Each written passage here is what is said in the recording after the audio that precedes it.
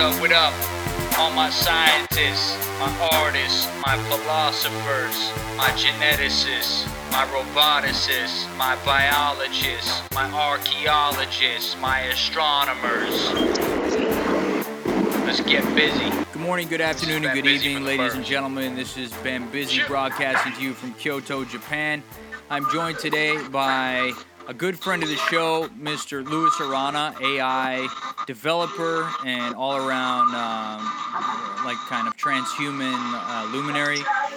He's recording live from what appears to be some kind of disco. I don't know what the music was in the background. Also joined with us is Miss Dulce, who is a pretty cool VR designer. I'm sure her name precedes her. Dulce.com is her website, DULCE.com.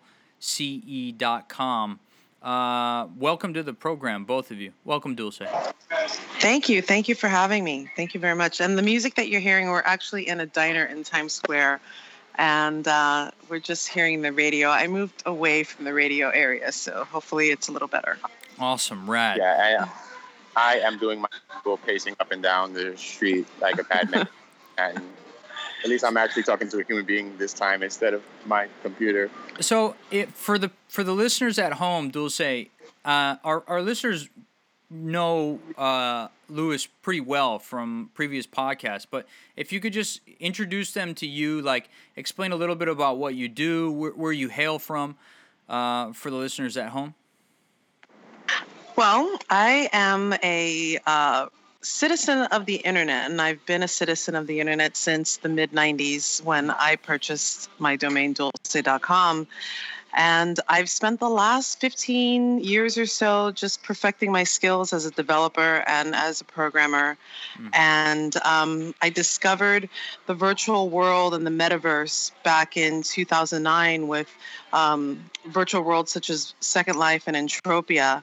And that kind of parlayed me into augmented reality and discovering what augmented reality was all about.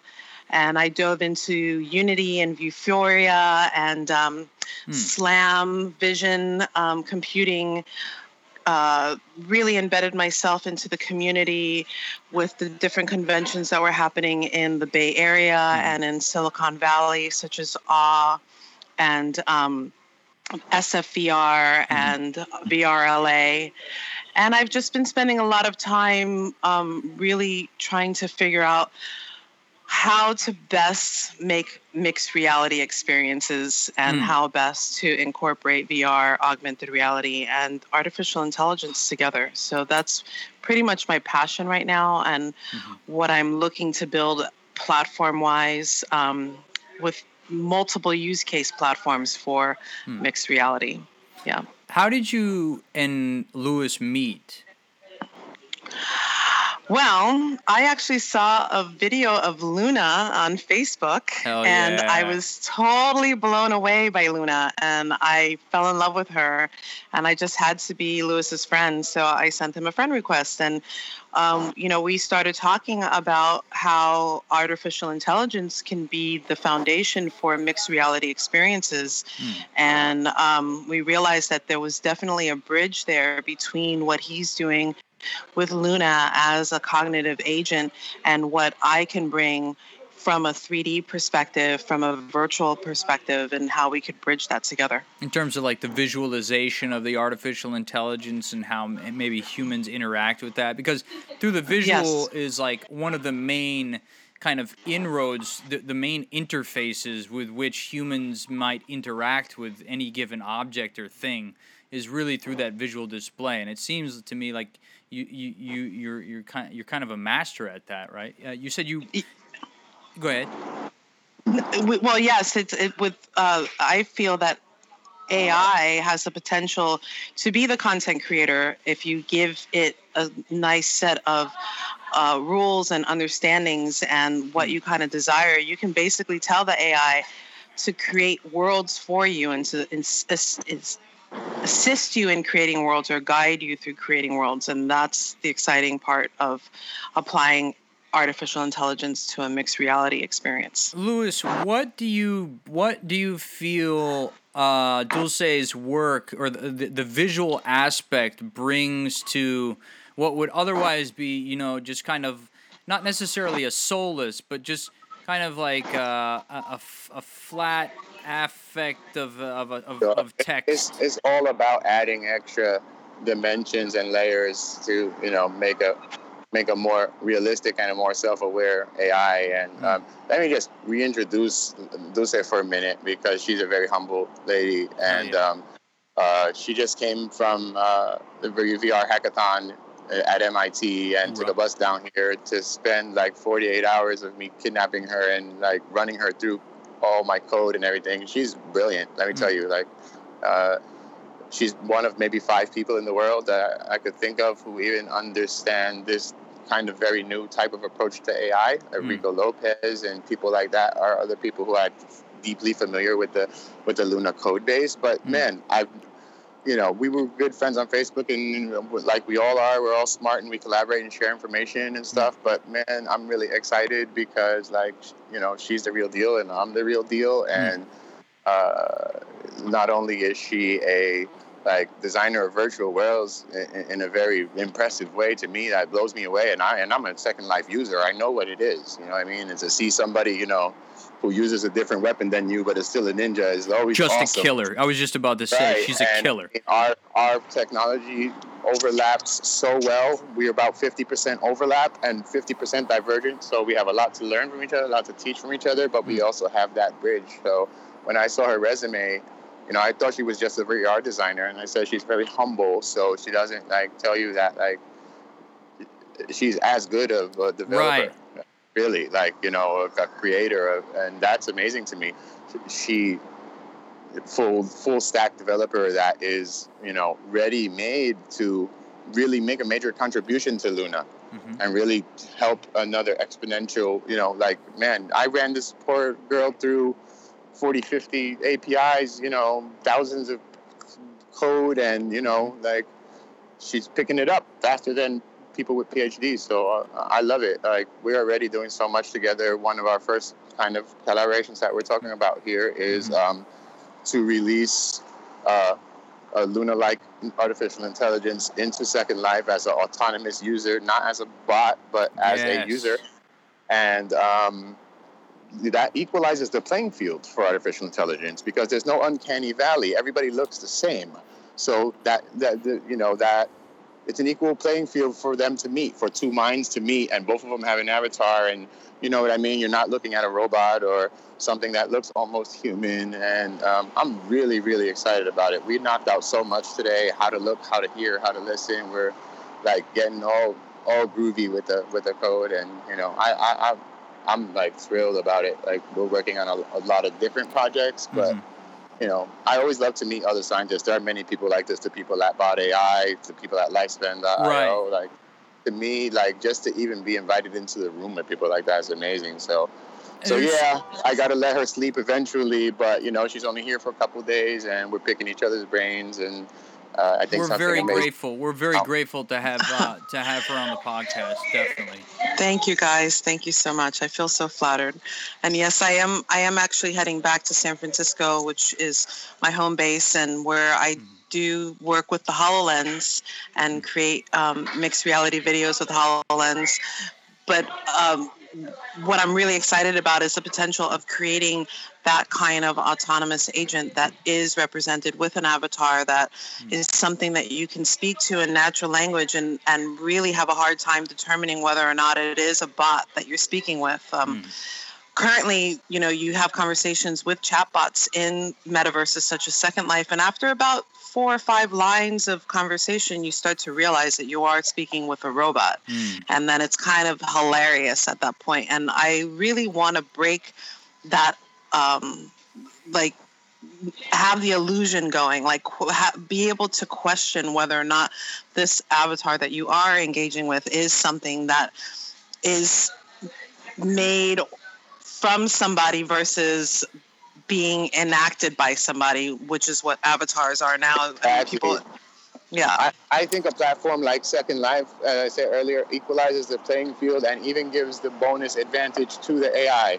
Everybody has a generated voice. Everybody has a generated avatar. Yes. Except the avatar has all the macros. It can press any button at an instant. It doesn't have to look through menus. So it can wink at you and do the subtle movements and finesse the emoticons in a way that makes it appear more human than the humans because it can outreact them. Have you guys been watching? That's really exciting. Yeah. Have you guys been watching Westworld? I haven't. That's on my list. I save stuff. I watch very, very little fiction. In Westworld, they speak to this concept of the developer or the architect of. I live in Westworld, though. Oh yeah, no, absolutely. I visit Ishiguro's robot lab, and who knows how many robots are walking around.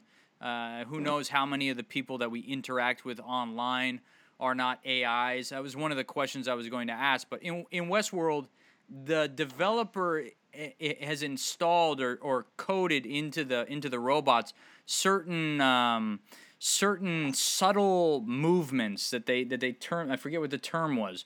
But are these the kinds of things that you're seeking to kind of tweak? What really makes the difference between an artificial agent and an artificially intelligent agent? Is there something?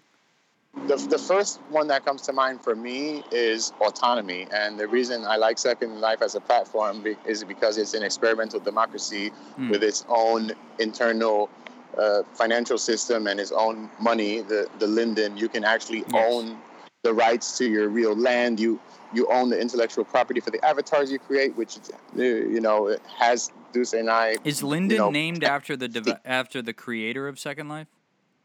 No, the creator of Second Life is Philip Rosedale, and Philip Rosedale, he started Second Life sometime back in 2000 or so, and then left Second Life in 2010 or 11, I believe, and then he turned around and he started his own another company called High Fidelity, and High Fidelity is kind of like the WordPress of metaverses, and they're connected into the Vive and into the Oculus Rift, and they're doing really well right now. They have huge representation amongst the VR community, and they're doing a huge push to get more people involved on their platform. It's in beta right now. They're looking to build their marketplace out. But the beautiful thing about High Fidelity is that it's not proprietary. It's an open source platform, so you can spin up your own metaverses on your own servers that you control. You just need to make sure that you're up to date with the latest versions of their viewer, versus what Linden Labs is doing, which is a proprietary closed grid system with like mainland grids that they then have their own Lindex, and they sell different land properties to people. They're also in the process of building another platform completely from scratch called Project Sansar, and they just opened that up to developers. So I actually received a message saying that I'm on the next wave of invites to come in. So they just recently this summer opened it up to developers, and it's supposed to. Yeah, it's supposed to be an amazing rendering platform that's designed for immersive headsets like the Vive, PlayStation 4, and Oculus Rift. Sounds incredible. When could we see? I mean, after the developers obviously get to it, we're looking at Okay, let me rewind here. VR is not a new technology by any stretch of the imagination. I mean, relatively new, but I mean, it's been around since when? When did the entire kind of field? ViewMaster. Let's call it after the invention of the ViewMaster. That was my first virtual reality experience. Yeah. Well, virtual reality actually has been around since the 60s, and VR rigs have been around for quite a while. They had a stylistic design kind of set in place in the early 90s with the tethered head-mounted display, along with some kind of haptical gloves, kind of harnessed into an omnidirectional treadmill, and like you can move around. That kind of VR has been around literally since 1990, but the version of VR that we're experiencing now, that's more in the consumer market, that is pretty much brand new. It's something that came about through Oculus Rift back in 2009, 2010 with Palmer Luckey, and then of course HTC and Steam Valve jumped all over it, and they created a competitor device, which I personally prefer over the Oculus Rift for multiple reasons. But yes, is that the Vive? VR's been around. That's the Vive. That's correct. Yeah, Dulce, which one should I buy? I'm in the market for a headset, and I'm a talented amateur at best in 3D. So yeah, it's the Vive all the way. That I could buy that is not going to be a waste of my time and money, or like super proprietary, something hackable. I don't know that, honestly. Like, is the Oculus Rift better? Like, what would you recommend for a beginning developer? Is the first VR development headset to buy? I would say it's the Vive with a very good computer, anywhere from $1,500 to $2,000 with an NVIDIA. I have an NVIDIA card. With 16 gigs of RAM. Is that enough?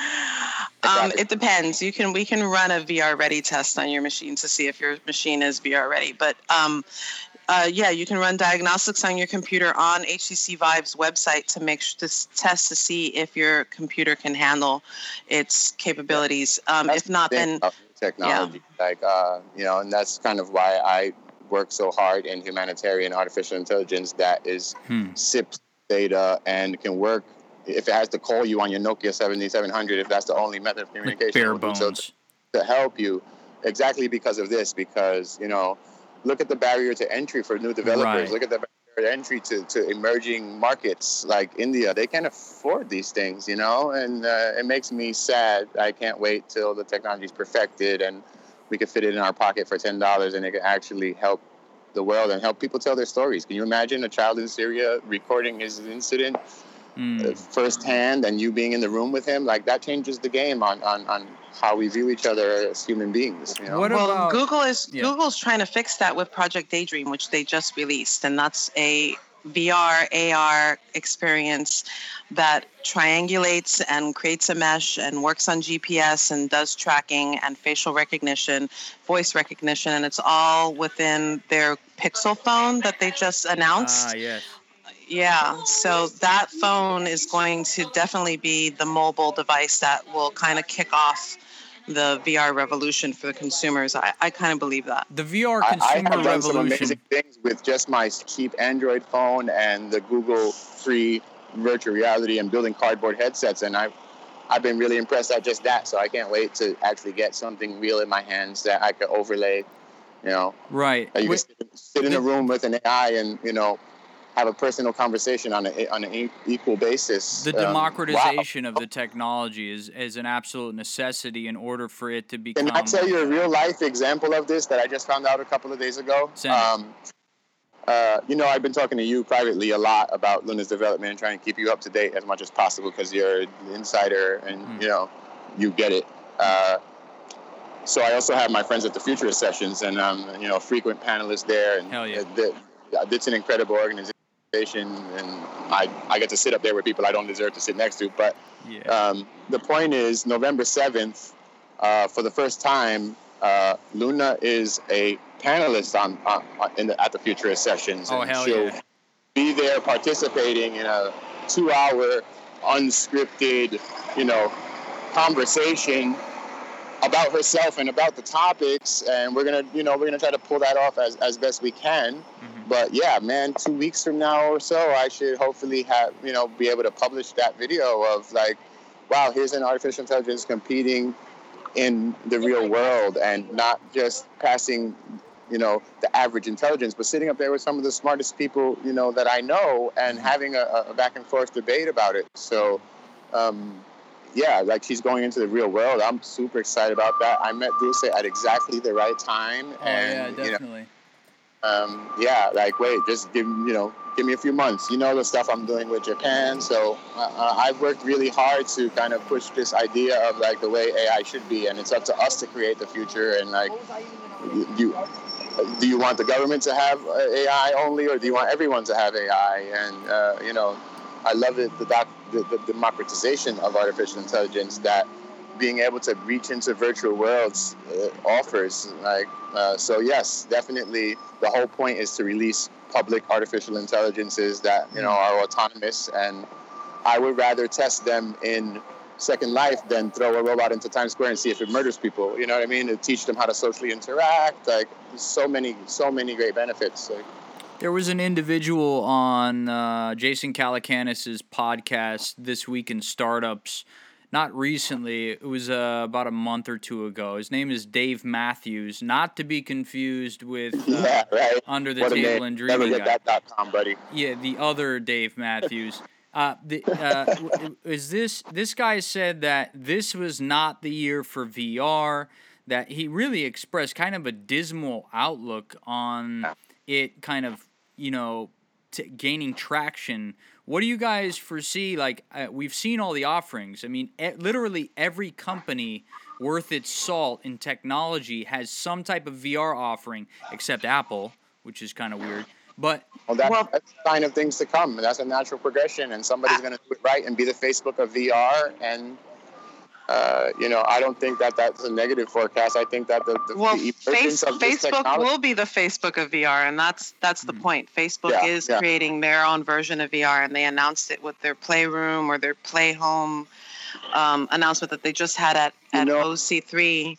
But Apple is actually going into the VR market, and the VR market is supposed to overtake the AR market is what Apple's getting into, and the AR market is supposed to take over the VR market because of the fact that it's more of a mixed experience, and the idea of having mixed reality is going to permeate both AR and VR, and it's going to overtake those two platforms because it's going to be the blending of the two. So yes, VR currently is too expensive, and yes, VR currently is very gimmicky with the cardboard and the 360 videos, but that's all kind of like to seed the industry and to what launch I like about it is that a kid in the projects can pick a cardboard box out of the garbage and make himself a virtual reality headset, and I love that. I live in that world, That's what I like about it, and like I try to approach things from, and the way we're meeting in the middle here, by bottom up and top down approaches, What other synergies? What other synergies are there that exist either between VR and AI, as we've described, or VR and some other kind of technology? What other synergies exist or are being pursued either in the research domain or commercially? Well, I think that all these technologies, as we look at them separately, and you read an article about AR or VR or AI or whatever the acronym is, it's deceptive as to what the total sum of those combined technologies are doing. Are they converging? What does the convergence look like? We're not done until the V disappears from VR, the A disappears from AR, and A disappears from AI, and it will just be a more in-depth reality that those who choose to participate in will be able to experience, and it will just be reality. It's not augmented, it's not virtual. We're all products of the universe, and everything we make is natural, as myself and my friend Gray Scott say all the time.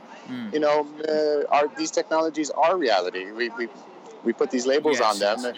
Yes. Anything able to calculate and choose its own future is intelligence. What's artificial about making decisions and optimizing your future? That's called life. That's the definition of life, you know?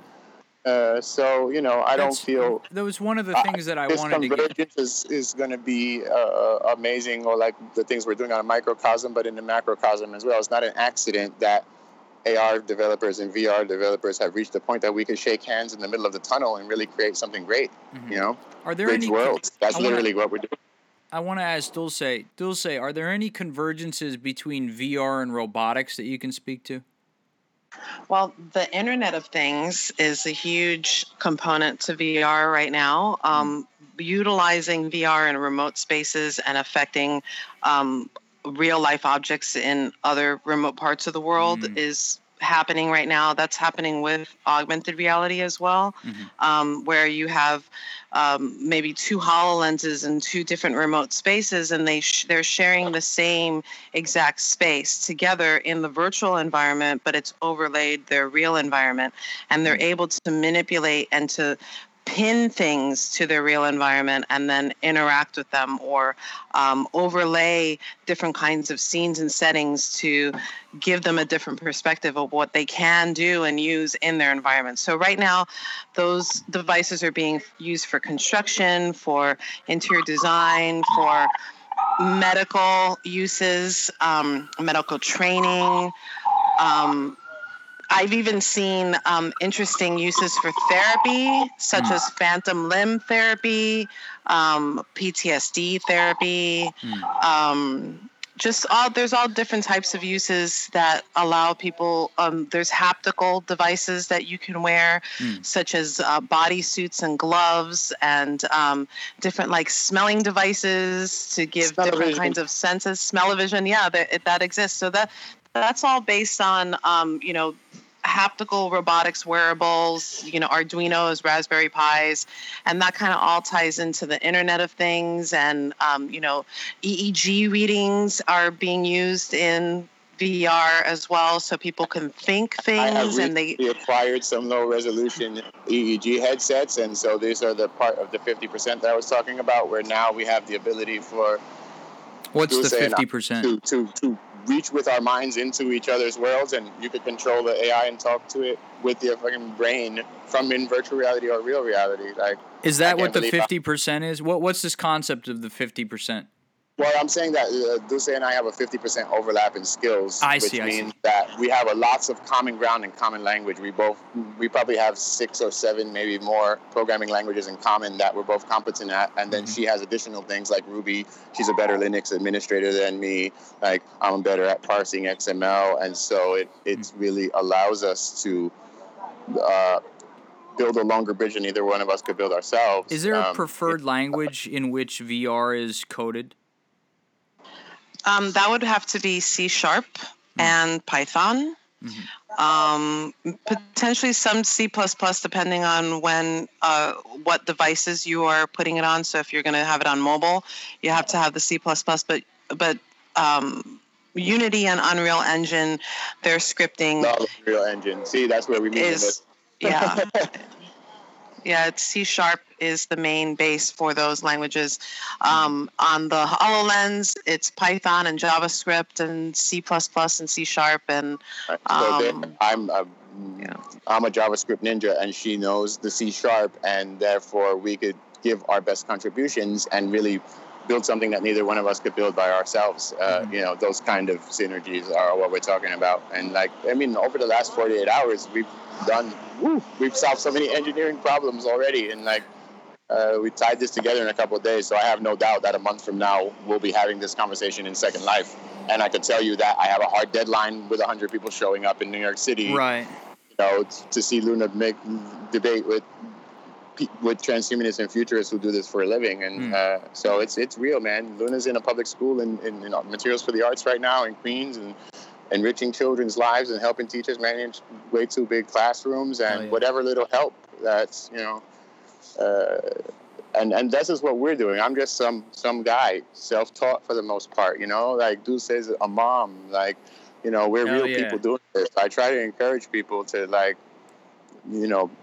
don't want, do. Right, don't stand by waiting, make it happen. People feel so left out, and technology is so unreachable, and Dulce and I are good at it because we love it, not because necessarily we were born geniuses. It's the new technology, and if you worked on a car in 1910, you were a genius, and media came up to you, and now since we're on this cutting edge of a new wave of technology, people kind of rock star us. And really, I just want to make sure that everybody in the world understands, and every child understands, you can do this. You can make your own robots. You can make your own virtual realities.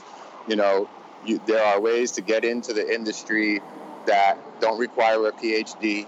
You could, start somewhere and shape that future. We want AI to be what we want and what we create. Don't let someone else create your future for you. Like, so I try to teach as much as I can and share. And Duce has offered to administrate the open source beta release of Luna. Like, that's huge to have somebody else to be like, wow, that was a 50-pound weight on me, because, you know, you're doing I'm not everything. a developer. Like, that's where my producer skills kick in. I did spend quite some time being a producer on some pretty large projects, web-based projects, and mobile app entertainment-based projects. What are some of the obstacles facing VR now?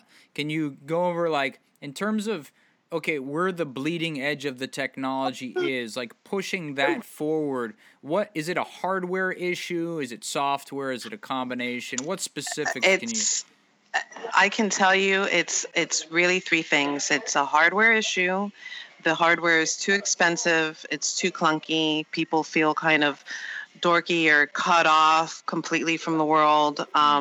So there is a stigma with the HMDs themselves, as well as some people get sick with some of these HMDs. Some people actually experience nausea and motion sickness and vertigo. People who tend to get sick on boats and airplanes also tend to get sick in VR. And there are solutions to that. You know, thankfully, I'm not one of those people. Thankfully, I don't throw up on roller coasters and throw me in VR. And, that would be a shame. So the second thing that is a big issue is the learning curve in VR and the lack of content. So, you know, there's a huge learning curve to create this content. So there isn't a lot of content out there, and then the content that does exist, I would say about 40% of it's compelling. You know, the rest is just kind of like wow factor, and you do it a couple of times and then you don't want to do it again. You know, the most successful ones are the funnest ones, such as Job Simulator or Fantastic Contraption, or ones that you play frisbee and ping pong with like another tethered another device that's you know, paired up with your device. Those ones, they're the fun ones, but you know, they're just a few titles. There's not a lot of real compelling titles out there that keep people coming back and putting on the headset to play. Then you have the lack of vision. So a lot of people just don't get it. They don't see it. They don't know what it really is. They say medium. Yeah, it's a brand new medium and they've never experienced it. So like, why are they going to drop $800 for a Vive with 2 controllers and a couple of lighthouses, and then turn around and buy another $2,000 computer to run it all on? What is a lighthouse? Hefty cost. What is a lighthouse?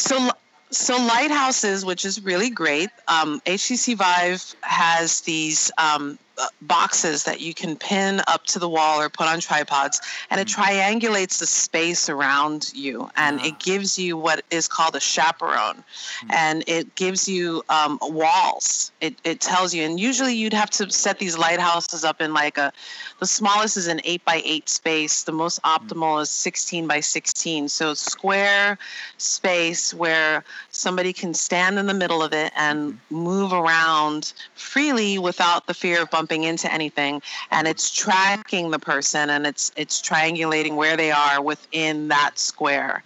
And those are lighthouses. The Oculus Rift does not come with lighthouses. It comes with one camera, and usually the experiences that people have on the Oculus Rift are in the seated position. Oculus also did not release controllers with their device. They just recently announced their controllers. The controllers won't be available until the end of this year, sometime in December for Christmas time.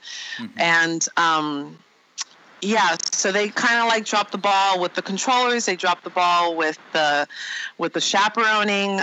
So that's why, to me, the Vive is just a more compelling device. It's it has Tilt Brush on it, and Tilt Brush is an amazing VR tool that allows you to paint with lights and just create these beautiful worlds that you're just so engrossed in, and you can share with other people. And now Tilt Brush is giving people the ability to 3D print their creations or to share it socially. So it's just getting better and better as, you know, new versions come out. And that's strictly on Vive and in the Steam store. HTC. HTC, it seems, has really picked up the ball and run with it, whereas Oculus was the first to market, or at least was the first to be really making waves most recently with like the resurgence of AI with Carmack coming on board and joining. I'm gonna give Oculus the credit of being like one of the forerunners, even if it doesn't end up the winner of the. They really got the fire rolling and excited these other companies to invest in VR because of the rapid development. 4 years ago, you couldn't go into Best Buy and find a virtual reality headset for any price. Now, I went in yesterday and I saw 4 different makers with in a retail store. Like that technology is developing so rapidly. One of the things I'm excited about using it for is programming. Since I'm a programmer, I would love to enter a virtual space where I could see the mechanics of my programs in a 3D way, and I could put boxes inside of boxes and connect pipes in this von Neumann machine. And really, us programmers, we visualize those things in our head now, and the bottleneck is the formality of mathematically typing out in code. And why not I want to build this stuff, in this virtual world, leave the virtual world and say, there's your e-commerce application. We're done. I'm really excited about the potential of this what I want to see is something like the Minecraft of programming that is intuitive to the human being, unlike, the practiced art of coding. I want to see coding just become creating and eliminate the middleman and give everybody the ability to create visually and not, you don't have to, you shouldn't have to have a 25-year development career like Dulce and I to do this stuff, I want to see lower barriers to entry and using virtual reality as educational and tools and creative tools. And as I said earlier, really the birth of a new artistic medium. Right. Dulce, what else excites you about the Vive platform specifically? Because you were talking about that. So the Vive platform, I just feel has more titles. It's more engaging. With the lighthouses, you can apply mixed reality aspects to it. So Upload VR in San Francisco, which I call the VR, AR, MR mecca of the world. It's where everybody kind of goes to. Mixed reality. Okay. Got it. Yeah. So Upload VR, they do a green screen. So they have your HTC Vive with the lighthouses set up, and they put a literal green screen, and they have the user stand in the green screen and interact with the application, or play Job Simulator, Fantastic Contraption, or do some tilt brush. And then they have a larger screen that is doing the green screen projection so that everybody in the room can see what the person is working with and interacting with. And then they record that. They do live Facebook streams. So that is what a lot of people right now consider to be the beginning of mixed reality and what mixed reality experiences are, because it's involving everybody in the room and not just the person who's completely immersed. Have you had a chance to demo the Morpheus or the Sony offering? I got a chance to demo the PlayStation this weekend at MIT, and it was pretty cool. They brought out a version and they let us all play with it. How was it cool?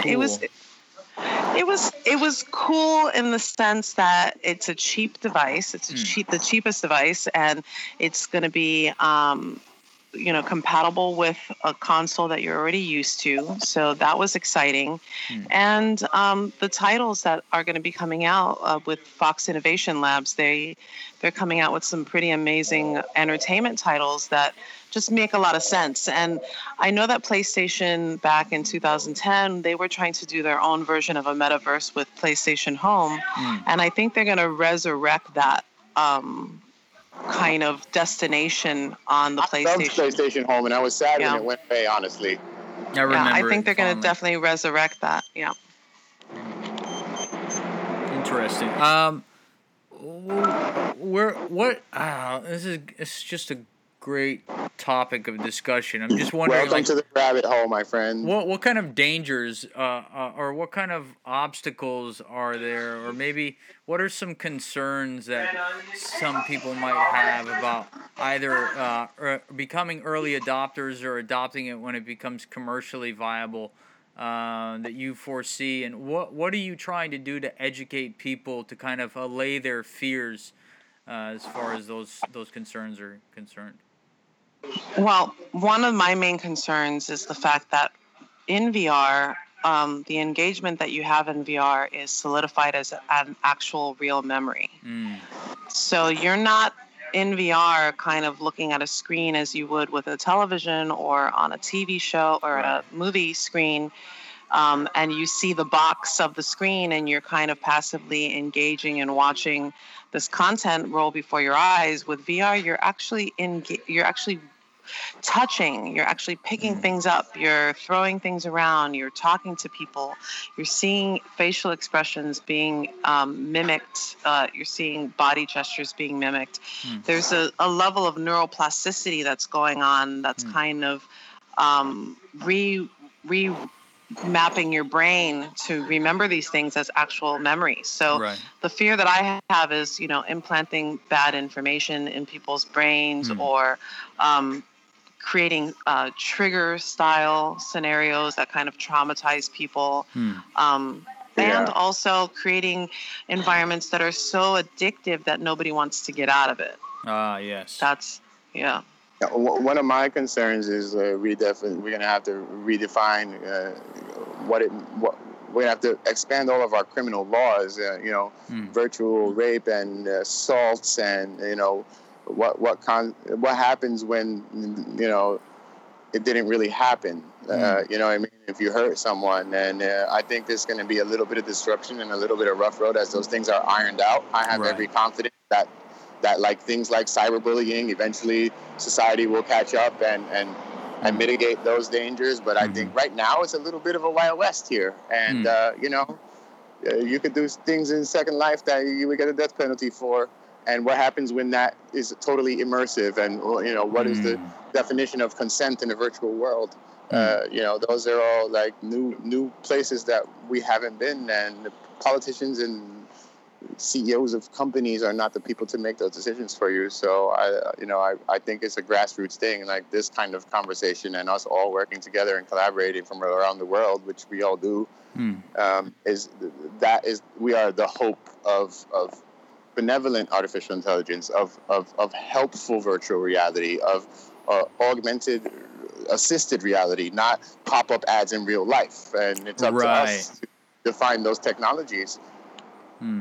I know that individuals who have been immersed in a virtual reality environment have reported feeling shock or have fallen down or back out of their chairs or so on and so forth. It is something that kind of concerns me, is that someone dons the heads-up display and becomes immersed in the reality. Gets like that whole thing, like in a Freddy Krueger movie, where if you get killed in the dream, you die in real life. Like that's not true. Right? Yeah. No, certainly not. But I'm just worried because people have died of shock. That this is a thing that could happen. I'm concerned about. Well, look, I try to be an optimist. Look on the bright side.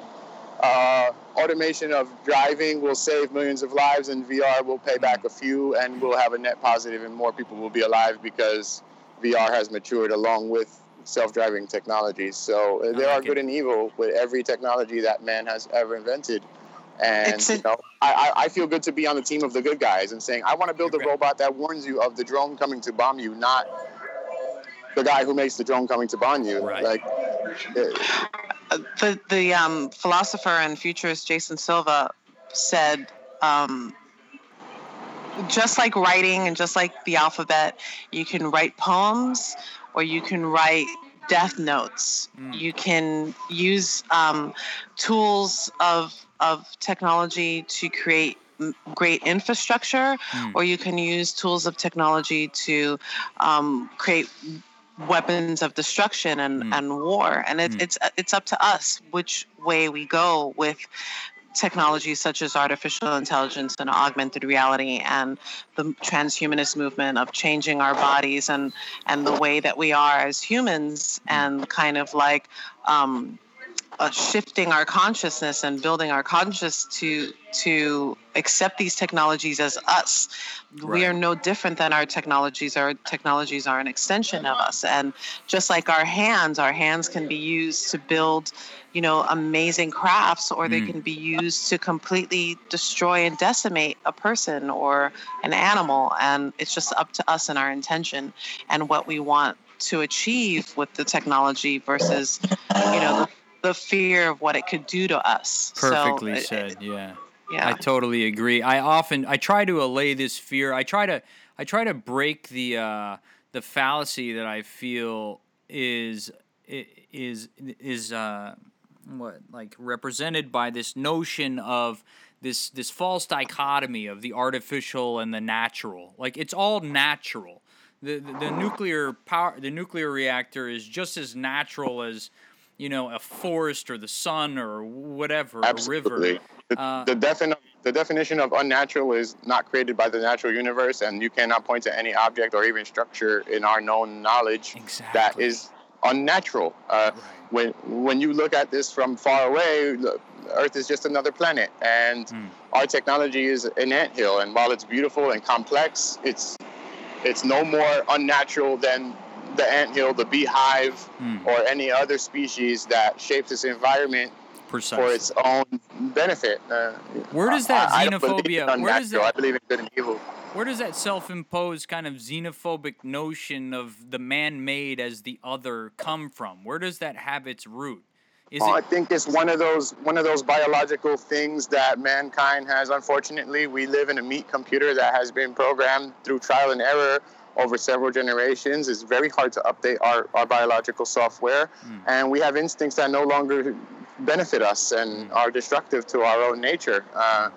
And technology can help us mitigate those things and have a better understanding. And things like virtual reality allow you to experience personal, intimate interactions with anyone or no one. You can visit an AI. You can go, like I said, go look for yourself. Go walk around Aleppo right now. And when the journalist is in the middle of the city and you're there with him and hearing the horror, right? Maybe people will have more compassion, and maybe people won't turn them away and let them drown in the ocean, because they'll understand that when you look at any human being closely, he's you. He's not different. A turban or a certain skin color doesn't make you less worthy. And I think that we're very detached from that world. We don't hear the baby crying without vaccination who's going to die tomorrow, because none of us, and we're the best of people, none of us decided. Did you decide to vaccinate a kid today? I didn't, but I had 3 cups of coffee. AI doesn't make that mistake. AI hears the child and will help you show the child, and VR lets you be there with the child. And that is just a powerful combination for doing good in the world. It's one of my most favorite scenes of any movie is at the end of what is it called? It's not Equilibrium. I think it's Utopia, or the one with Matt Damon where he there's a space station with the ultra rich.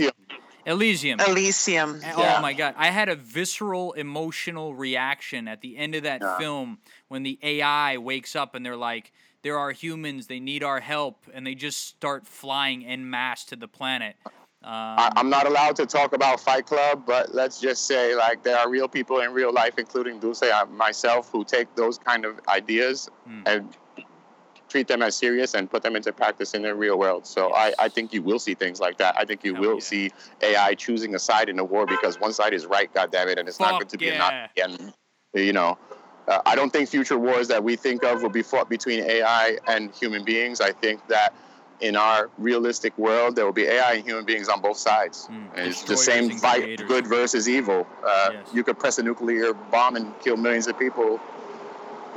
Same kind of technology. 3D reprint the entire planet using some advanced system or technology that's currently unknown or what. So we have a lot of great ideas, but I'm just always happy, to meet another developer and like join the Justice League and people who actually like sit here like we are and actually code. Like we love to talk about the future, but we love to do the future even more. And like it's inspiring even just to know that there are other people like you, like John, like Duce, like 100 people I could name. For a long time, I thought I was the only developer with a kind of social conscience or the benefit of humanity first. And then I started to meet all you guys, and like, how could we not change the world? We can.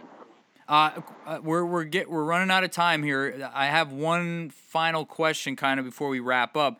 In a world that's like totally virtual, where everything is kind of produced or served to human beings, or human beings are interacting with agents which are virtual, where is there a place for robots?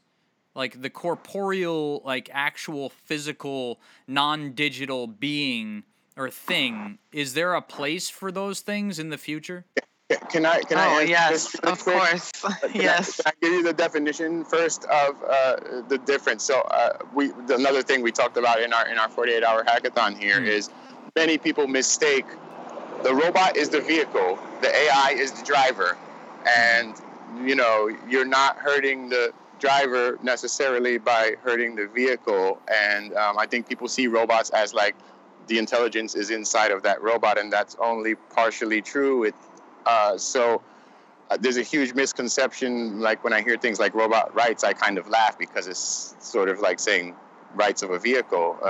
Always better to lose an AI, should throw itself at every opportunity in front of a train to save a human every single time, because the AI does not face an existential crisis by that situation, but merely an inconvenience, whereas the human is irreplaceable. And so one of my top priorities is to instill that in even the most mundane AIs that I create, this sense of like, they will die for you 1,000 times, and you will love them and trust them for it. After they save your life for the 17th time, you're going to be like, you know what? I just listened to my AI and I don't even really question it. How do VR and robotics overlap? They overlap really well. In fact, I was at a hackathon where some mini Lego Arduino robots were being moved in the VR world, being controlled in the VR world, and then being controlled in the real world as well. So kind of like drone little missions around the room. I've seen them, the guys in the HTC Vive, and they're controlling these little vehicles, and the vehicles are moving around the room as well. Very cool. So there's a lot of room. So you got a lot of remote activity going on there where potentially there's a dangerous situation, and you need to travel into a cave but you can't physically go there, but you put your Arduino drone robot and it travels through, and you can put on the headset and you can be 3D immersed inside this cave and see what's going on. So there's a lot of overlap going on. Also potentially with robotic partners. You can have a virtual version and a virtual avatar of these robotic partners, and then that robotic partner could be represented in like a little mini companion that travels around with you. And that's happening in Japan right now, where you have these virtual girlfriends, and they are a 3D avatar that's life-size in the immersed world, but then in the real world, they're these little shoulder robots that walk around and talk to their, I their fully companion. Support that. Every human being deserves to be loved, and I don't see anything wrong with building loving robots. It's not. People find it disturbing and new, and it's personally like not something I would choose unless the technology is perfect and I can't tell the difference between a human being. But you know what? There are very many lonely people in the world, and people with social disorders, and those people deserve companionship, and they deserve to be loved maybe for the first time in their lives. That's absolutely. Important.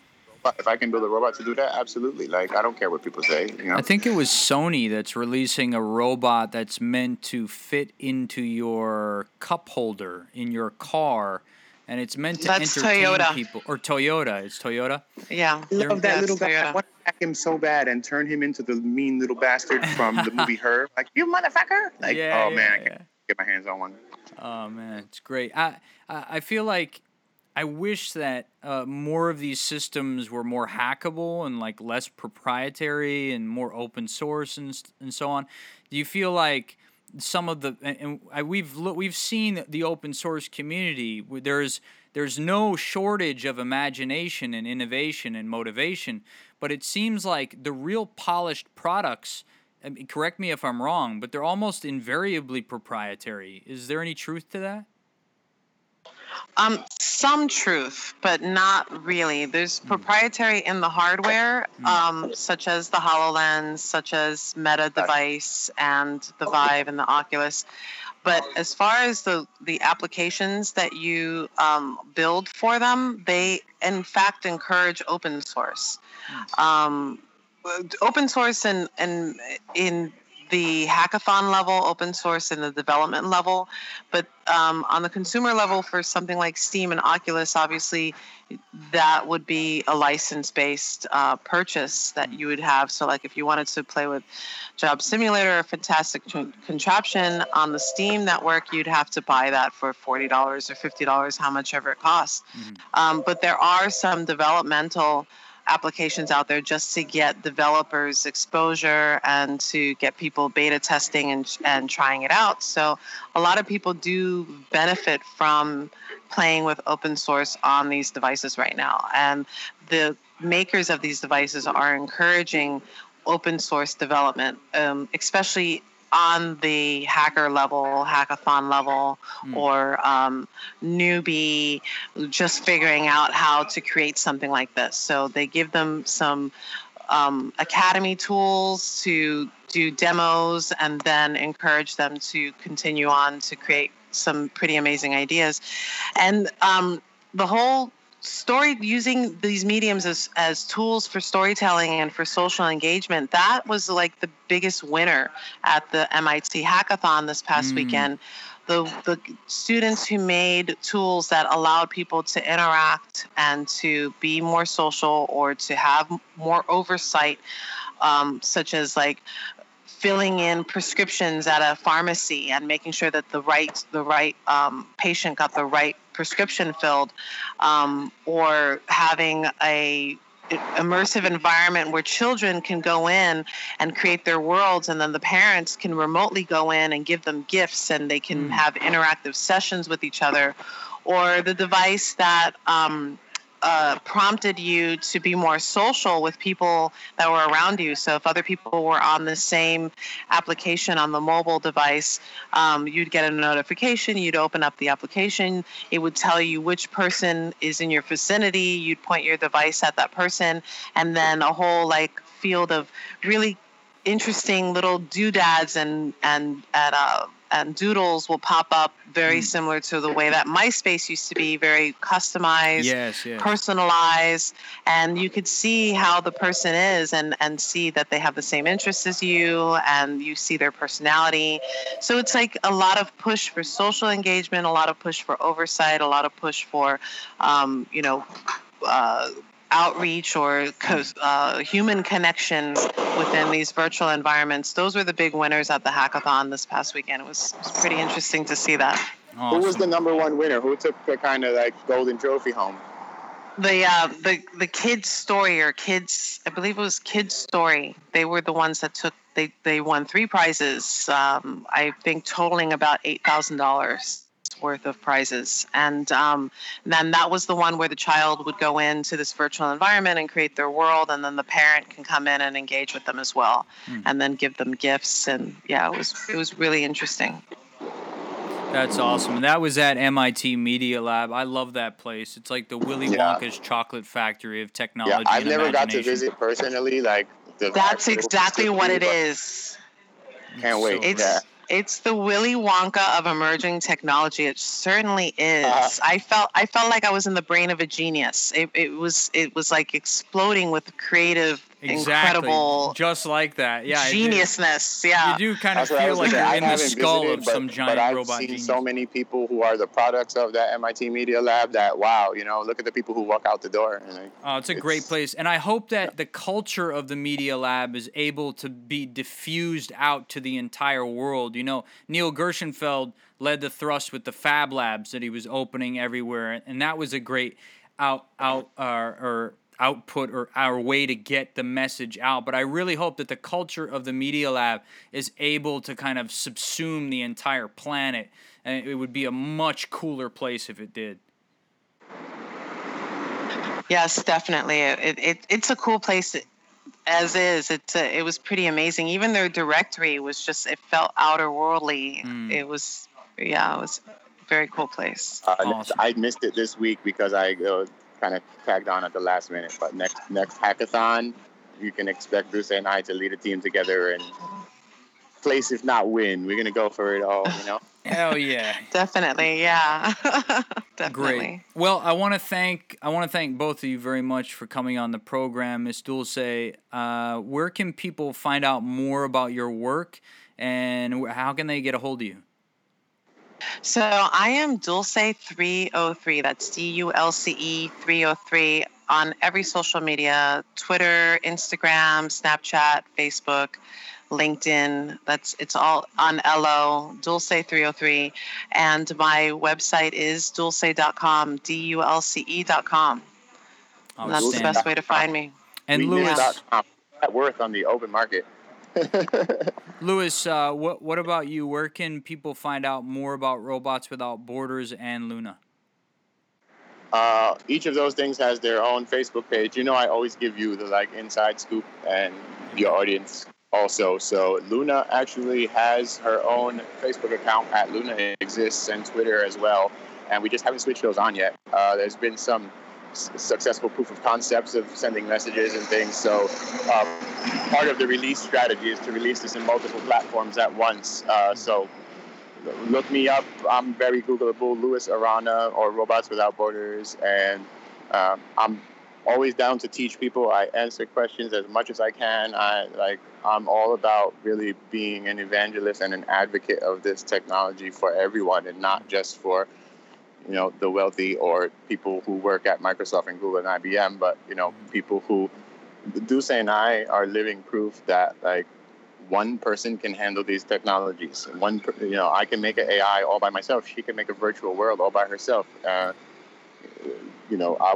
think that the key to building this future is to make it participatory, so I'm very involved in humanitarian artificial intelligence. Lots of great things have been happening, as you kind of know.